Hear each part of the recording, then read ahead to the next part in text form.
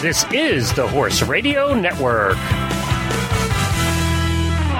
This is episode 114 of the Dressage Radio Show, brought to you by Equestrian Collections, Horseshows.com, and Kentucky Performance Products.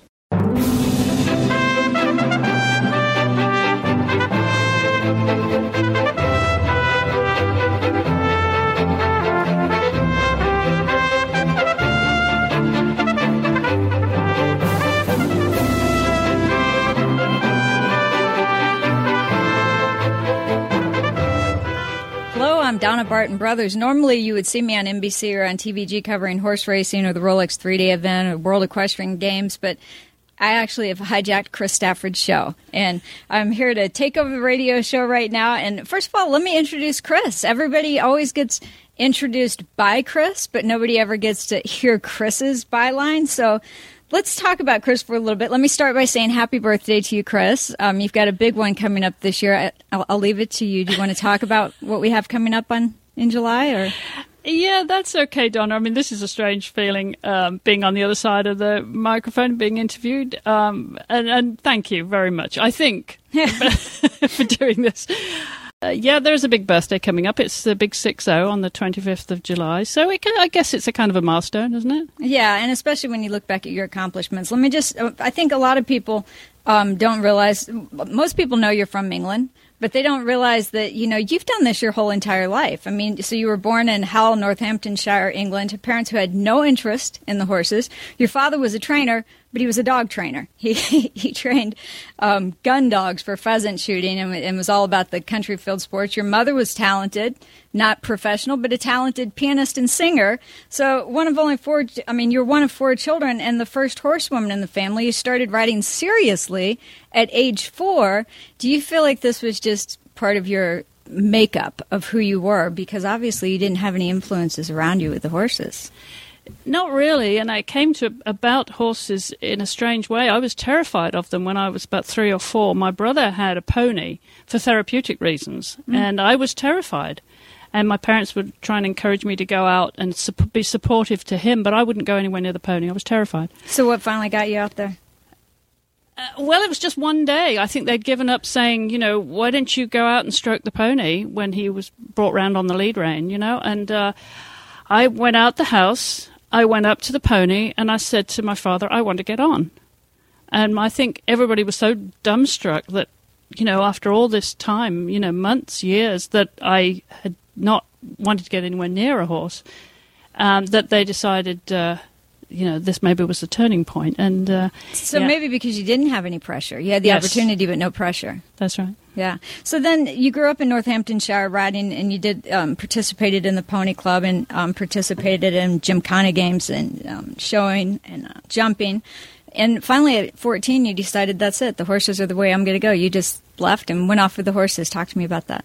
Well, my parents said that, at that time, of course, I was born in 1951, so kind of post-Second World War era. And, my parents obviously wanted the best for me and decided that, okay, they kind of gave up, like, if you want a career with horses, then at least get some qualifications. Mm-hmm. And that's when you went to the British Horse Society for... Yeah, I went to Allerton Equitation School, and I was on the course there for the British Horse Society Assistant Instructor's Exam, which was the only qualification in those days available. And I trained under the tutelage of Davina Whiteman, who I still credit for the foundation that I have. Of, even though I went through Pony Club and got the Pony Club exams, Davina was, I think, the catalyst for setting me off and setting my career in the way it did. We all have our mentors, and Davina was mine. And I was influenced by a lot of great horsemen of that time. And even as a child, I used to go around the local villages. There was great stable managers in those days, stud grooms, as we used to say, that really influenced me and taught me the old methods that you don't find today. And I think that was a marvelous sort of education for me.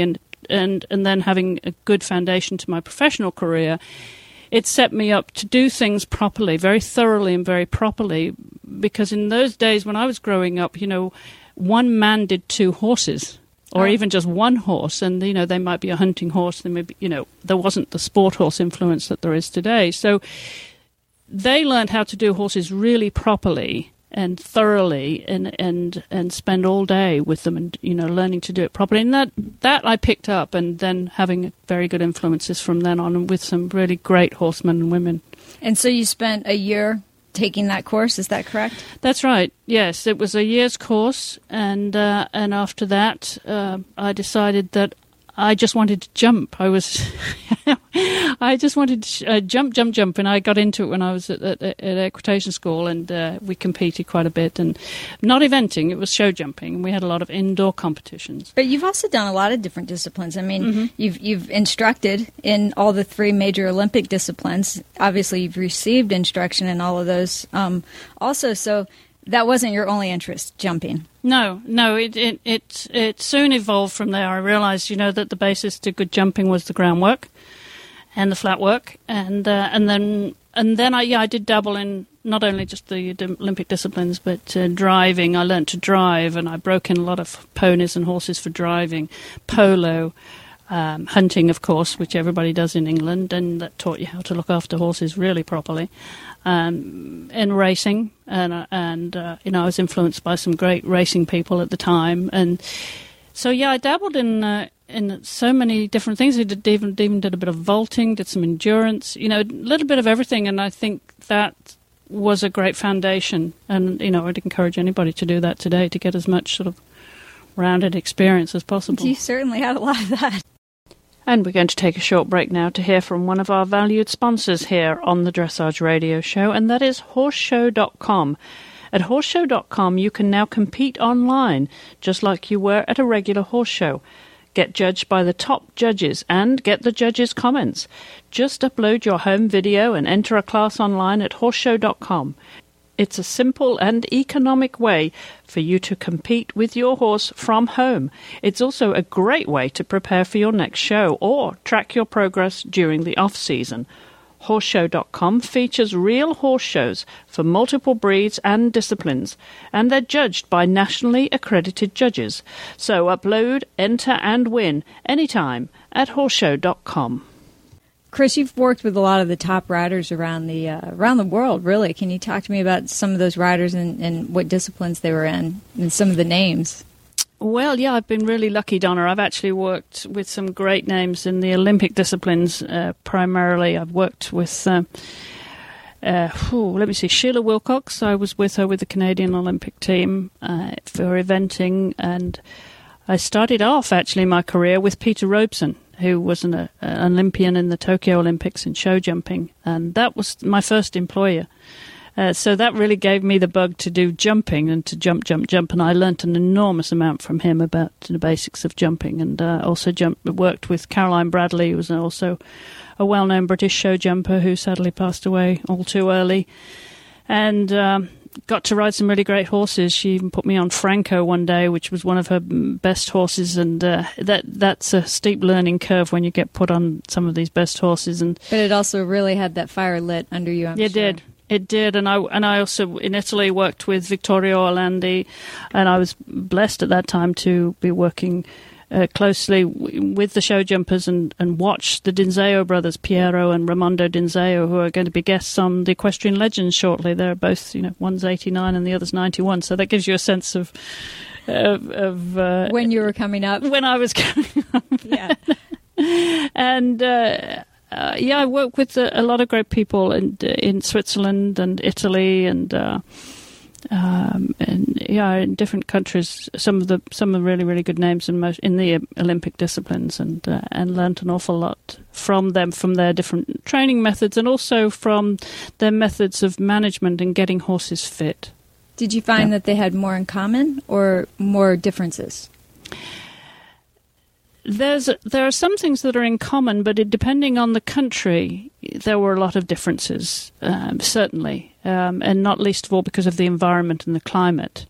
When we were in Italy, I remember, we'd have to get up at 4 o'clock in the morning to work the horses. And okay, this is not racing; you're used to it, but in the eventing world, in order to ride the horses because it became too hot. By 9 o'clock, we would be finished by 9 o'clock, and in the summer because it was so hot. And in Switzerland, the other way round, it was so cold in the winters that we would wait until, it got as warm as it could do during the day in the winter to ride. And there was a lot of different cultural differences, yes. Yeah. And I suppose the topography and the soil would change some of the ways that they trained horses differently. That's right. The environment, the topography, the footing, and whether we could work indoors or out, depending on the year. Yeah, time of year. That's a pretty impressive list of people you've worked with. Yeah, there was a lot of really great people, and then I was able to work closely with Ginny Leng, or Ginny Holgate as she was, another eventer. Watched her when I was living in England.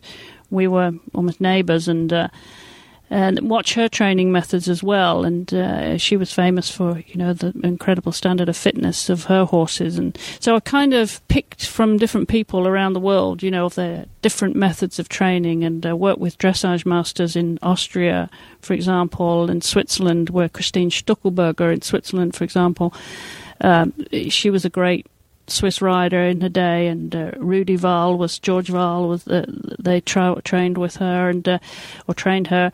So I picked up a lot from the Austrians, from the Germans about dressage, and the Swiss, and with eventing from the Brits, from the Canadians, from the Italians, and the French. And so I've been very lucky in enjoying the different cultures while learning about the different training methods in each of those countries too, which I think is helping me doing what I'm doing now. Yeah, absolutely. It makes you much more well-rounded than you otherwise would be, even if you had done this for years, but in one country. Yeah.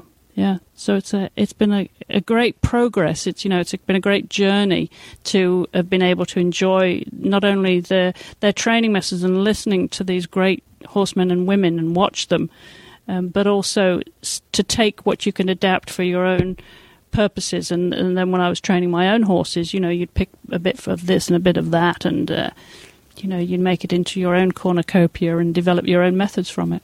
Chris, you are a fan, obviously, of many disciplines, many riders, many horses. It seems like first, in self-deprecating almost in that nature.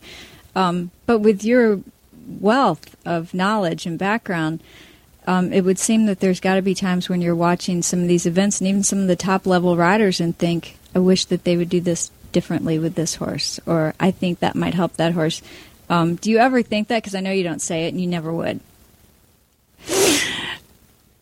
What I think I wish most of all is that young people coming into the sport, no matter what discipline they're in, they would take time to learn horsemanship. They would take time to develop those basic skills and spend the barn time.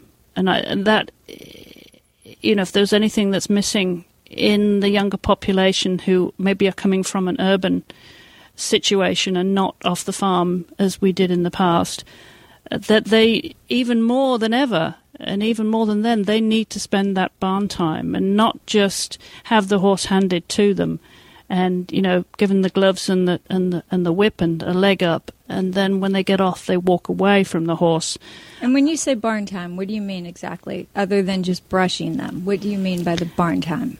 Just being with the horses and feeling their legs and feeling them at any time of day, observing horses, observing other people. There's so much you can do just by watching people. And working with more than one or two horses. And working and being exposed to as many different horses as you can, all types of horses, and it may not just be your chosen discipline, but spend time. Like I hope the riders today that go to competitions where there are other disciplines, there is an opportunity to go and watch other disciplines, and see what happens. You can learn something from everybody.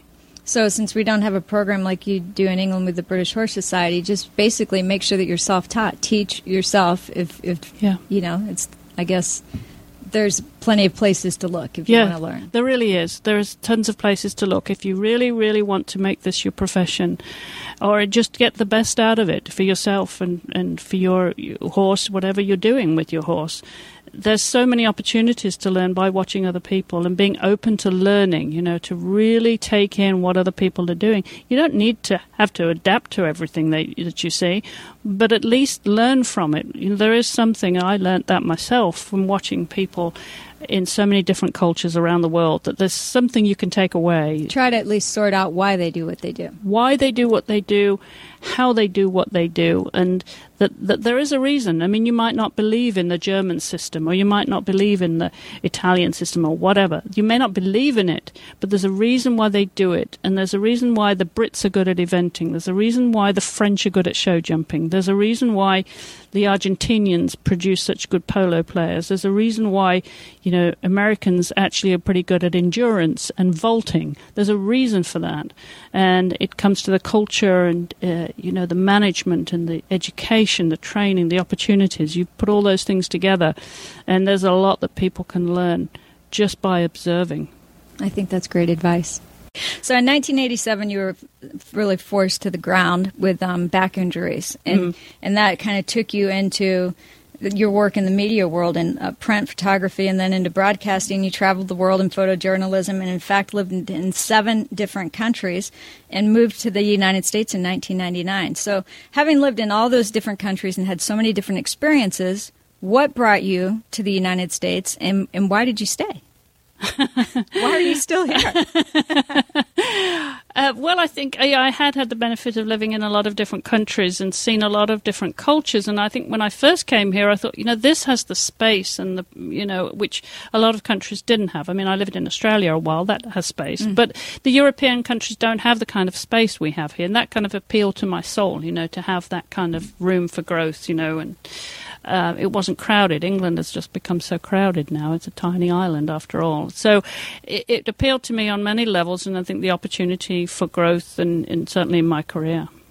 When you first came to the United States, which state did you settle? Right here in Kentucky. Right here in Kentucky and stayed here? Good choice. I had a little deviation. I went over to California for a couple of years to work in television. But, well, currently you have many roles in equestrian media. Equestrian media consultant, author, journalist, producer, director, broadcaster, and you're an artist and a photographer.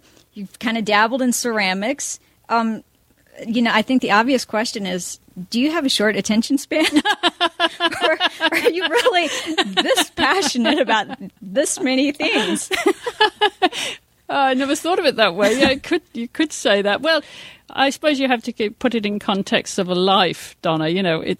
It's what's evolved over time, and there has been a time and a place for all those activities, really. Yeah, I think that's a good answer. And I think you've been good about letting, when one door starts to close, you're really good about seeing the opportunity for another door to open. Yeah, that's a very good way to put it. Yeah. I'm not always going to blame it on your short attention span.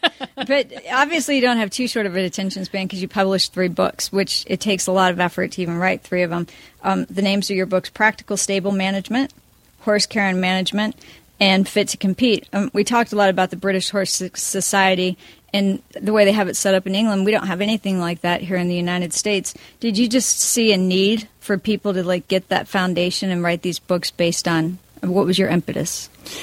Well, the catalyst for that actually was I'd started doing a little bit of journalism back in the mid-'70s, and a friend of mine who's an established author, Caroline Burt, Caroline Ackroyd was her pen name, she encouraged me to start writing. And I said, Caroline, I couldn't write a book. I wouldn't know where to start. And anyway, she helped me. She was my mentor, and she said, Chris, you've got, the knowledge, and I can, put you in touch with a publisher or two and, tell you how to write a synopsis. And so we did that, and we took it to a publisher, and they said, yes, please. And it went from there, really. And before I finished the first one, they asked for the second one. And it was always non-fiction at that time, because that was the experience that I could bring to the printed page. But, I think it just went from there, because I got into journalism and they wrote the books, and kind of done that and moved on to more areas of print journalism and photography. And yeah. Well, you're also an artist. I've seen a lot of your paintings. You can go to your website and see your paintings. I've seen a lot of your photos. The thing that surprised me is that there's no horses. I mean, there's a lot of landscapes. There's photos of Tibet. I mean, you've obviously traveled, and there's kangaroos, lions. No horses. You don't paint horses. You don't photograph horses. Is your art sort of like your escape from the horses? Not that you need an escape, but just something else. Donna, when I was a little girl, I always wanted to be able to draw my pony, and I never could. And I would always make him look like an elephant or a giraffe or something other than a horse. And I found out later when I got interested in art, which is very recent, actually, the interest in doing it myself, not being an observer, but actually dabbling in it as I do, that it was using the wrong side of my brain. I had, this idea in my mind of what the horse should look like, in terms of, their conformation, what was correct. And that was what I was trying to apply to art, and it didn't work. So if I turned a picture of a horse upside down and then copied it, it would come out looking really like a horse. So I was clearly using the wrong side of my brain, and I've probably been doing that all my life and on all kinds of things. So you just decided not to draw the horses. You had too much of an idea already of how you wanted them to look, or how you thought they should look. Yeah, and I think, when I did a lot of photography, the photography started actually for my books, and then I got into travel photography. Mm-hmm. So I was doing a lot of competition, a lot of sport horse photography. And I got into travel photography when I started traveling around the world, and that, I think, inspired me, and opened up my mind to sort of landscapes and other things. Yeah. Right now you have 4 radio shows. I don't know how you have the time to do this, but you've got the eventing radio show, the dressage radio show, the jumping radio show, and you've just launched your new bi-weekly radio show, the Equestrian Legends. I'm really curious, how do you keep abreast of all these different disciplines? I mean, you're very up to date. I've listened to your shows. The questions that you ask the individuals are relevant and up to date. And so not only do you have all these different disciplines, you have hundreds of individual people and horses. How do you keep up to date on everything, on everybody?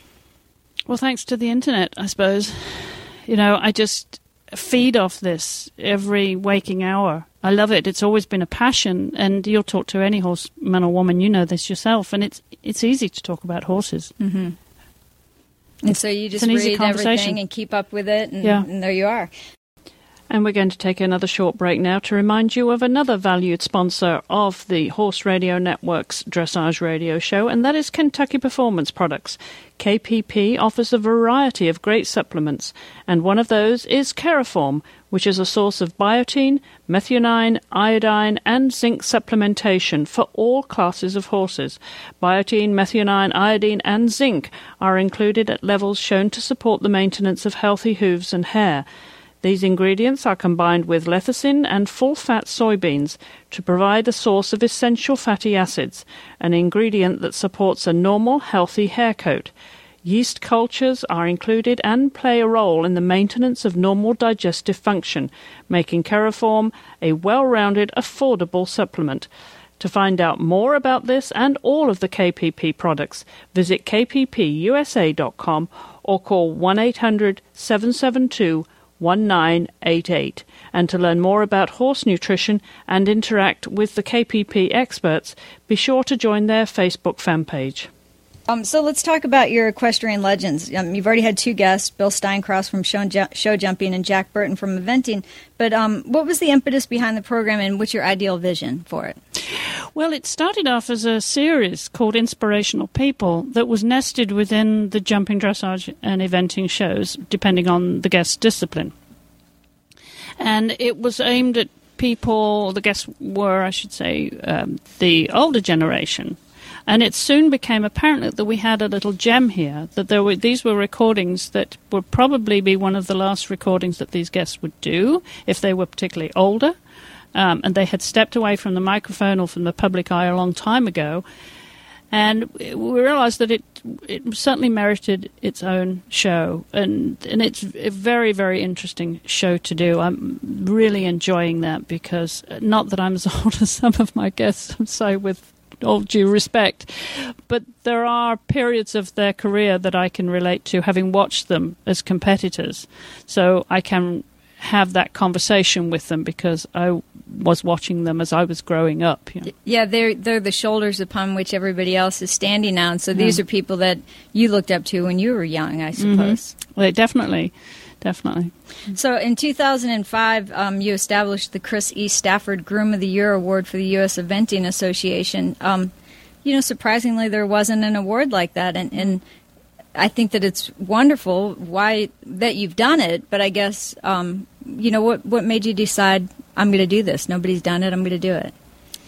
Well, when I was in England, back in the 80s, I think it was, I started an organization, quote, to foster and protect the interests of those who work with horses. Because I found, and especially coming up, having groomed myself for years since I left school, that there was exploitation of people that work with horses. And I felt passionately about them having the recognition that they deserve. And it came about that I started this organization. I called it the National Association of Grooms, NAG for short. And from there, I tried to educate not only the people coming into the horse industry to have a career this was a respectable profession, but also to educate the employers that would exploit people because they didn't know what standard that these young people had coming in, what experience level when they came into the industry. And to cut a long story short, I got very involved with training and education of these young people, and was really passionate about of them being given the recognition that they deserve in the industry. And because we all love horses, and there's no reason why we should be exploited for the love of the horse, for what we bring to any stable, whether it be dressage, jumping, racing, no matter where it is. And from there, I got involved in England, as I said, with the training and education and establishing the Grooms Award over there in England. So when I came here, one of the things that was clearly missing was that structure of training and qualification structure here. But I felt that the grooms should be recognised. And so this was my small token to... it started with eventing. I've offered it recently to the Dressage Federation, but they've declined. So, I'd like to think that other people will pick it up and to recognise the groom. And the eventing groom, as you know, from doing Rolex, is one of the most hard-working set of individuals for any profession in the horse industry. Yeah, and I think to be good at what you do, you have to have some pride. And if there's too much exploitation and very little recognition, it's hard to take pride in your work. And if you don't take pride in your work, then ultimately the horse suffers. So I think it's great for everybody. I'm glad you're doing that. Hopefully other people will. Hopefully other people will follow, because it does recognise them each year, and I think they enjoy that recognition. And it encourages young people coming into the sport too, that they will get that recognition. Okay, so let's back up a little bit to your formidable years. Your maternal great-grandfather used to work with stallions, and in fact, he would take the mares around the country by train. And you've told me that you have fond memories of time spent with him as a child. Can you talk about what that meant to you and what you learned from him? Well, he was the only member of the family that had any horse connection. And my mother used to take me every Sunday to go and visit her grandparents. And he would have me sit on his knee because I was very small, and he would tell me horse stories, all kinds of horse stories, and how he used to take these horses, the stallion, around, travelling by train around England. And so that meant, leading a horse for many miles on foot. And he did this for the Althorpe estate in Northamptonshire, which, of course, is the home of Princess Diana. So this made you probably nostalgic for travel and horses. Yeah, maybe he sowed the seed right there. Exactly. All right, well, while we've delved into your personal life, we might as well keep going here. But first, it's time for another short break to remind you of Equestrian Collections, another valued sponsor here on the Dressage Radio Show. And if you're shopping for a young rider, Equestrian Collections gives you the best choice of riding apparel and equestrian footwear, equestrian-themed gifts, riding helmets and riding safety gear for young riders of any equestrian website in the world. great everyday and promotional prices too, with an enormous selection, including kids' riding clothes, boots, equestrian thermal gear, riding gloves, equestrian jewellery, and fun coordinating equestrian motif belts, boot and paddock socks, and riding tops. So from head to toe, they have young riders covered. You can shop the Young Riders department or go to the horse department at equestriancollections.com. I have to admit, your story, from what I've heard of it, sounds a lot like my own mother's. My mom's life was driven by a passion for the horses, and I think she had more of a passion for the horses than she did to please what her family's expectations might have been of her. My mother was one of the first women jockeys in America. They wanted her to be a telephone operator. It sounds like your story is somewhat similar, like maybe your aspirations or their aspirations for you were a little different than your passion. Is that correct? Well, I think by the time I was ready to leave home, to be honest, they'd kind of said, oh, okay. You know, they could see that I had no sense of direction to go anywhere but with horses. I was smitten at the age I was 14. I was totally smitten. And, I'd get out of all kinds of things, like washing the dishes. Oh, I got to go down and see my pony. They'd gotten so used to it that they realized that, I just lived and breathed them like any teenage girl, that loves horses will recognize that, And speaking of being smitten, you also were married while you were in England, which I was surprised to learn. And as you said, a lifetime ago. Was this something that, literally you just fall in love, you got married, it didn't work because obviously you're single and in the United States now? Or was it, certainly turning 60, there's a cultural sense of obligation at times that you feel like, well, this is what I have to do, You get to a certain age, you get married. Anyway, talk to me about that. Well, there's your answer. You've answered it right there. So that's what happened. It was a cultural thing, and here you are in the United States single. So, not surprising to learn that, given your deep well of experience in the equestrian world and in the media world, that you also act as a consultant, but like in a number of different ways. In addition to career counseling for people who are already in the equestrian industries, you offer media and public relations services, advising for individuals, companies, and organization events. You assist businesses in development and marketing. You offer assistance in writing for print, whether it be website, broadcast, medias, columns, promotional copy. Produce and direct video productions of events and projects from script to screen. And you do live commentating, announcing, emceeing, broadcast, voiceovers, and audiobook recordings, and served as the adjunct professor of equine studies at Midway College. Where do you find the time? Obviously, you have the passion, you have the depth of knowledge, you're the perfect person for all of this. Where do you find the time? Well, I don't do all of it at the same time. So that's what it is. It's time management. Time management, and it is time management. And right now, with all the radio shows, that takes up most of my time. And then I have clients too for media, for other media work like you. Well, I hate to ask you if you have a favorite among those, but I mean, there has to be something that drives you just a little bit more. Is there one thing that stands out to you that you like to do the most? I think I get a great kick out of switching on the microphone and letting other people tell their story in the horse world. That is a real sense of joy to me, because everybody in the horse world or in life has their own story. And I think the biggest challenge, as you know, as a broadcaster, is enabling people to feel comfortable in the environment when you turn on a microphone to them to tell their story. And that, I think, is probably what I enjoy as much as anything.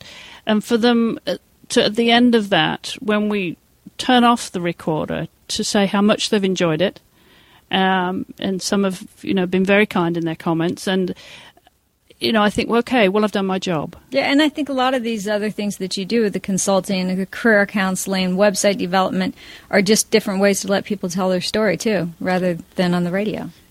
Yes, it really is, and letting people be the best they can be. And when you think about it, it's all evolved around the horse. And that's my biggest sense of joy, even though I can't compete and train horses competitively anymore because of injuries. I've always been blessed by being working in the horse industry and being surrounded by horses and talking about horses and talking to horse people. So, you often hear that cliche, about people having the best job in the world for them. Mm-hmm. And I think I've always been lucky in being in the right time and place to advance my career. And it's always been around the horse. Yeah, and it sounds like you've also made your own luck.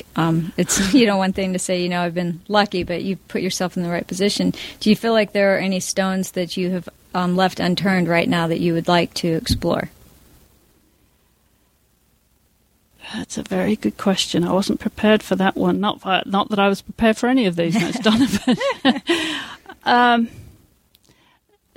No, I think to continue to be truly a good professional and for people to say, yeah, that guest was interesting and that I facilitated that guest being interesting and able to tell their story on radio or TV. And as you know, you and I have worked side by side at some of the major competitions, and that's fun too, being the producer behind the camera. Or stepping in front of the camera to host. Yeah, you like that because you get to say, go get them. You go over there and talk to them right now. Don't worry that you're interrupting. They'll be fine. Yeah, I like the way you producers do that. So what are you looking forward to coming up next? What's your next sport that you're looking forward to? Next sport? Not next sport, but next show or event. Next show. Yeah. Coming up very shortly is the North America Junior Young Rider Championships, mm-hmm. and that's fun to see all these young riders, juniors and young riders, compete in the FEI disciplines, and to be their best they can be, because that is often the catalyst, that competition, for them launching onto their senior career. And I've talked to a lot of people on the shows that have been through that program, and that's fun. I enjoy going over there and watching them and listening to their aspirations, their ambitions, and so many of them have really, really good horses, and they can only be in that young rider program till they're 21. And for them, it's like, okay, now what? I've still got a good horse, and what am I going to do with my career? And some of them, want to go on to be, the Debbie McDonald or the Karen O'Connor of this world, and they're inspired by that because a lot of those riders went through this program too. And so I enjoy going and covering that event, and we'll cover it on all of the shows, the dressage, jumping, and eventing shows. So I have to ask you, do you have any regrets it seems like you, again, have left no stone unturned, but do you have any regrets? I don't know if there were any regrets. I'm sorry that I had to retire as early as I did because of injury, but I knew, I had to physically. But I hope that I've managed to steer my career to the best of my ability and to use the experience and the talent, whatever that may be, that I have, and bring all that together. And I think that's what I enjoy about doing these radio shows now, to be honest, Donna, is that I can kind of get my arms around everything that I've experienced and bring that to the audiences and I hope sound somewhat intelligent about what I'm talking about. And you do that. So you have the show with legends, and you're not legend status yet because you're not old enough. But let's say that 20 years down the road, you're legend status. How would you like to be remembered? What would you like for your legacy to be? That I was always passionate about horses and passionate about what I did, and that. Yeah, I probably that, she did okay. She did okay, and she enjoyed what she was doing, and that brought the horse world, and certainly through radio, through broadcast, through TV, whatever it may be, brought that to a wider audience as well. I'd love to think that we've done that, and because we often get comments here at the Horse Radio Network how people listen to the different shows and they think, wow, we finally have a voice, and I think I'd like to be remembered for being part of that, but giving people a voice, not just here on the network but anywhere that I've been, giving them the opportunity to talk about their passion for horses in the way that I've enjoyed my passion with horses, yeah. Having covered many disciplines myself, I can say that it's always you have to go to the Dressage website or the eventing website, and having the Horse Radio Network, it's nice to have all those things together now, and you can, and you're obviously well-rounded in all the different disciplines. But so with all of that said, obviously your background with the horses and in media, I think the last thing is that people need to know how to get a hold of you now that they know about your background, and if they wanted any kind of consulting or advice, or is the best place just to go to your website at chrisstafford.com? They can go to chrisestafford.com, or they can just email me, chris@chrisestafford.com. And don't forget the E between the Chris and the Stafford. That's right. That's the royal E, Elizabeth. And yeah, or they can email me here, chris@horseradionetwork.com. They hear it every week. All right. Well, Chris, thank you for being my guest on the show this week, and you have a wonderful birthday. Well, thank you very much, Donna. It's been an absolute joy. Thank you. Thank you.